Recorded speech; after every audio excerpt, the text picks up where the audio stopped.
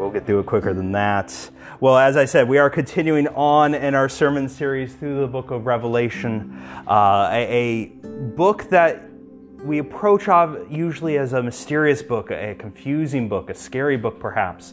But I'm hoping even as we're only a few weeks in, we're starting to dispel some of those rumors, break down maybe some of those walls of resistance, of trepidation, of fear. This is a book meant to give comfort, not confusion. It's a book meant to reveal who Jesus is, not make us worry about trying to interpret the signs of the end times. The end of the book is the same no matter when the end comes. God wins. People reign and rule with their God forevermore, free from sin and free from pain. We are now entering in, though, starting this week, to the meat and potatoes of the book, as it were. Obviously, there's the introduction where John sees Jesus, and Jesus has this beautiful introduction to who he is. We are aware that there are letters to the churches at the beginning of Revelation, but when you say Revelation, the first things that come to your mind come to my mind, right, are the bowl judgments, the seals, the trumpets, all these various images of cataclysm on the earth. That's what we're starting today. We're starting the beginning of that vision. So it'll be an interesting time, but I think as you will see, it's not as confusing nor scary as we usually make it out to be. I would like to read, and it's a bit more of an extended reading, I would like to actually read all of chapter 4, because it's a beautiful vision, it's a beautiful start to where we're going. So let's hear the word of the Lord. Revelation chapter 4.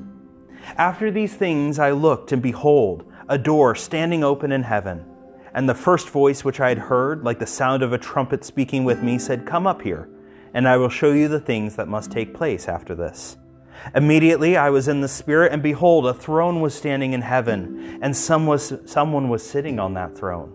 He who was sitting was like jasper stone and sardis in appearance, and there was a rainbow around the throne, like an emerald in appearance. And around the throne were 24 thrones, and upon those thrones I saw the elders sitting, clothed in white garments and golden crowns on their head. And out of the throne came flashes of lightning and sounds and peals of thunder, and there were 7 lamps of fire burning before the throne, which are the 7 spirits of God. And before the throne there was something like a sea of glass, like crystal, and in the center and around the throne were the 4 living creatures, full of eyes in front and behind. The first living creature was like a lion, the second like a calf, the third creature had the face of a man, and the fourth was a flying eagle. And the 4 living creatures, each one of them having 6 wings, are full of eyes around, within, and day and night they do not cease to say this: Holy, holy, holy is the Lord God, the Almighty, who was, who is, and who is to come. And when the living creatures give glory and honor and thanks to him who sits on the throne and to him who lives forever and ever, the 24 elders fall down before him, he who sits on the throne, and they will worship him who lives forever and ever. And they will cast their crowns before the throne, and they will say, "Worthy are you, our Lord and our God, to receive glory and honor and power, for you created all things, and because of your will they existed and were created." May God add his blessing to the reading of this word. So we begin here with this beautiful vision. After writing the letters to the churches, to the 7 churches, John is granted a vision. Now this is the second vision he's had in the book of Revelation. The book is the revelation of Jesus Christ, a single revelation, but it composes multiple visions. We saw in chapter 1, the first vision, John is teleported to see Jesus, right? The Almighty, the first and the last, the beginning and the end. We have here the second vision, and this is by far the largest and most numerous. It encompasses all of chapter 4 through chapter 16 in the book of Revelation. Then we'll have another vision of the end of time. But this is where we think of Revelation. In this section, we have the seal judgments, we have the bowl judgments, we have the trumpets coming out of heaven. This is where, when people think of Revelation, it's this vision. We're just looking at chapter 4 today because I want us to see how it begins. Before we get lost in all the myriad images, all the question marks of what does this stand for, what does this mean, when did this happen, where did it happen, let's start where the vision starts, in the throne room of heaven. It's a beautiful opening. This vision, when it takes place, in verse 1 we see, after these things, John says, I looked and behold a door standing open in heaven. Contrary to popular imagery, heaven isn't usually portrayed as having a gate that's closed, that people have to line up to get in. Here we have a door that is open. It's being welcomed in, and John is teleported up to come into heaven. And the voice, this is Jesus from chapter 1 talking, he says, come up here, and I will show you what must take place after these things. Let's remember that phrase. This is the vision of what must take place after these things. It's going to guide the bulk of the book of Revelation. Let's make an interesting observation, though. John is being told this is a vision of the future. It is a vision of the future, given 2,000 years ago. As we walk through these next chapters, we're going to see this is John's future. It may or may not be our future. Some of these things seem to have already come to pass.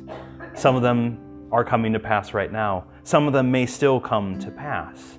The beauty of what we're going to see, friends, and I'm tipping my hand to where we will go over the next few weeks, is a lot of the book of Revelation are the labor pains of the end of time. Jesus describes his second coming in terms of labor. Ladies, for all you that have gone through it, my blessings and my admiration to you. I'm not strong enough to do that. When a child is ready to come, you enter into labor. You start having contractions. Contractions look like what's going to take place when the baby finally arrives, right? They are just as painful, just as hard to go through. But they don't signify the end. It's just the beginning of the end. We right now are in the last days. That's what Jesus says. His first coming inaugurates the final days. We have then the labor pains of history. It looks like the end. The end is not necessarily here. The book of Revelation, for all these seals, these trumpets, these judgments, are talking about the labor pains at the end of time. But we are in the end of time right now. Let's recognize as we come into this book is not necessarily about the future. It's not a guidepost to trying to figure out what does this event do, where are we in the sequence of events. But rather it's saying here is what characterizes history. Humanity's rebellion against God. A lot of it has already happened, but it's happening now and it will happen again. It's labor pains. It looks just like the end and it will keep looking like the end until, like a thief in the night, the Lord Jesus returns and the end actually arrives. As John is ushered up, he has said, these are the things that will take place, that must take place before our Lord Jesus comes back.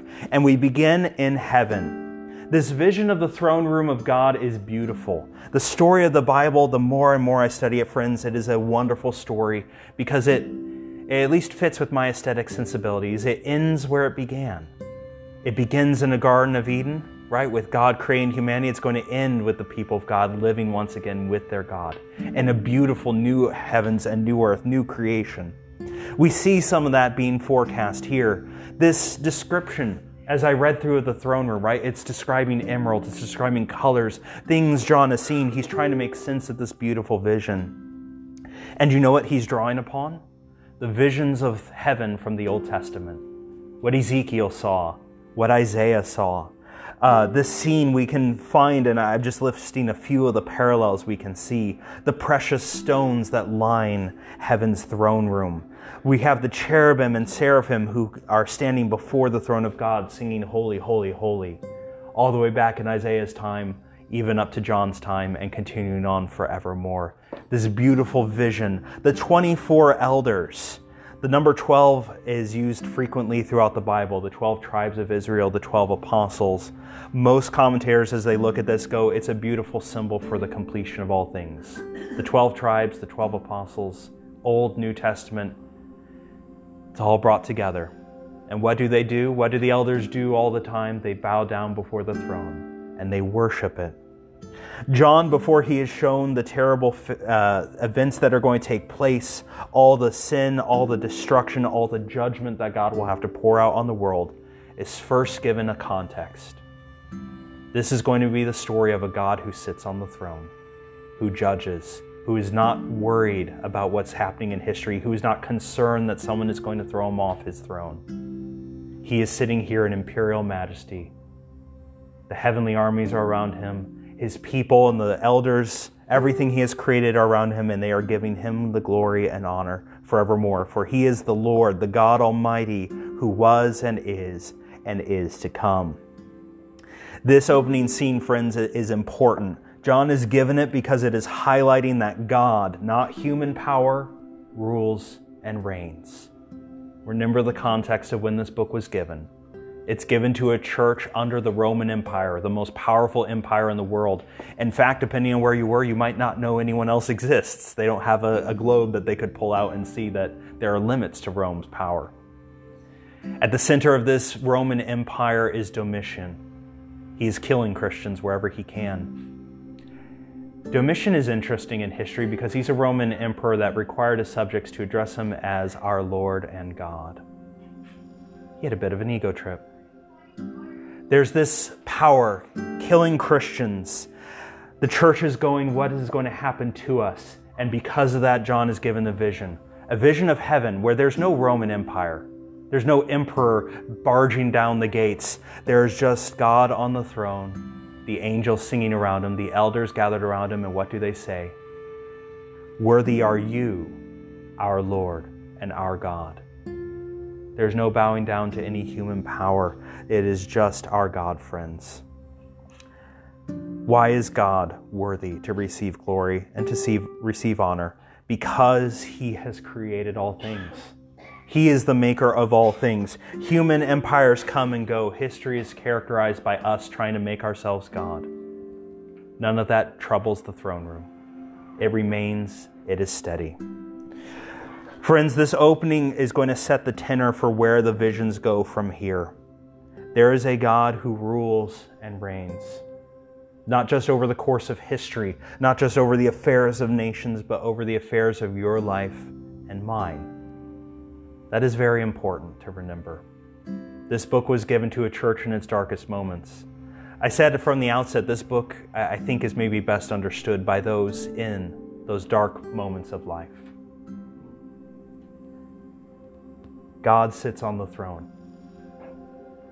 The majesty and power of God, friends, I've never understood better than when I am suffering, than when I'm hurting, than when I'm afraid of the future. When I start worrying, I read the news and they're going, well, who's going to become the next world superpower? What's happening to COVID? Do you think Omicron's the last variant? No, there's going to be another one, and there's going to be another one, and there's going to be... The world spins out of control. It doesn't know where the future is headed. In those dark moments, in those difficult days, I hope you remember this passage where John opens his vision, the throne room of God. Worthy are you, our Lord and our God. There's nothing disturbing it here. There's nothing that God is like, well, I really hope the future works out like I planned it to. I really hope no one overrules my plans for history. In the darkest moments of our lives, friends, remember God sits on his throne. He's there now. He will be there at the end of time. He will be there when we are joined in the new heavens and new earth and rule and reign with him forever. No power can thwart him. No enemy hinders his plans. As we need to remember that, because we are going to see over the next couple weeks, friends, there is an enemy who is seeking to fight against this plan. But we start with the throne room that is unassailed, unhindered by this enemy's power and enemy's plans. This is my challenge to each of us this week. Seek to draw comfort from that. Seek to draw closer to him. Don't fall into the trap of the world, going, you know what? This is how we're going to find security for our lives. It's in this or that booster shot. It's in voting for this or that political party. It's in putting your money in this or that type of account. These things give but temporary solace. If you want to find true peace for your life, if you want to find true comfort in every moment of life, remember the God that sits on the throne. He sits on that throne now because once he came down to die for you and for me. This is Jesus that is sitting on the throne. He is ruling, he is reigning. This book is gradually leading us to when he's going to come back. And the one who overcomes, as we saw last week, is the one who will eat of the tree of life. So rest assured with him, draw closer to him this week, and may that bring you comfort in the middle of our dark days. Can you bow your heads with me? And let's pray.